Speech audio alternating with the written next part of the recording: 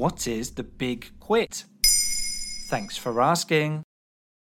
Remember our episode on the Quit My Job hashtag about thousands of Americans publicly quitting their jobs on TikTok? Well, since then the phenomenon has continued gaining momentum under a new name, the Great Resignation or the Big Quit. Peace, I'm out of here! According to a report published by the US Department of Labor on October 13th, this August alone saw 4.3 million resignations across America.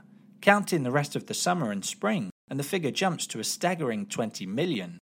In the spirit of similar past initiatives, the Big Quit is yet another movement that offers resistance to unfair employers and unsafe working conditions. What got this trend started then? The COVID-19 pandemic has prompted many employees to rethink their careers, working conditions, and long-term goals.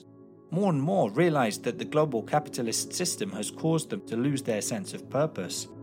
It started with a powerful resentment across the most affected sectors and those whose jobs were most in demand in the middle of a health crisis.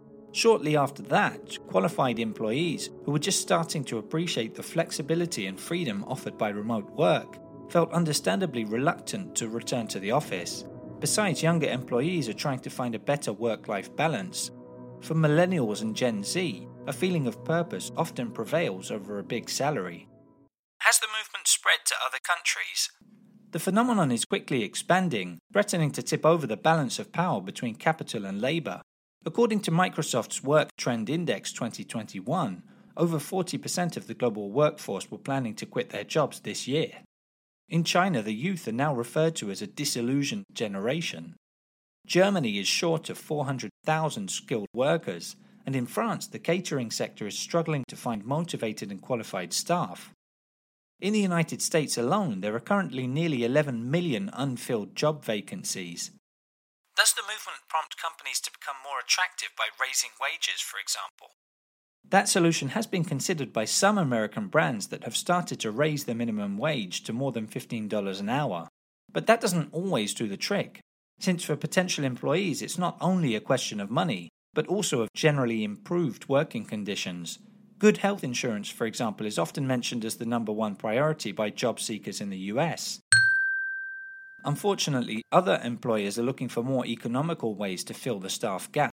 In the hotel industry, for example, several chains surveyed by the Wall Street Journal mentioned measures like cutting on breakfast options, redecorating rooms less frequently, or even introducing electronic check-in terminals instead of receptionists. Bar owners are also looking to replace waiters with interactive tablet-based menus. There you have it. Now you know what the Big Quit is. In under 3 minutes, we answer your questions. What would you like to know about?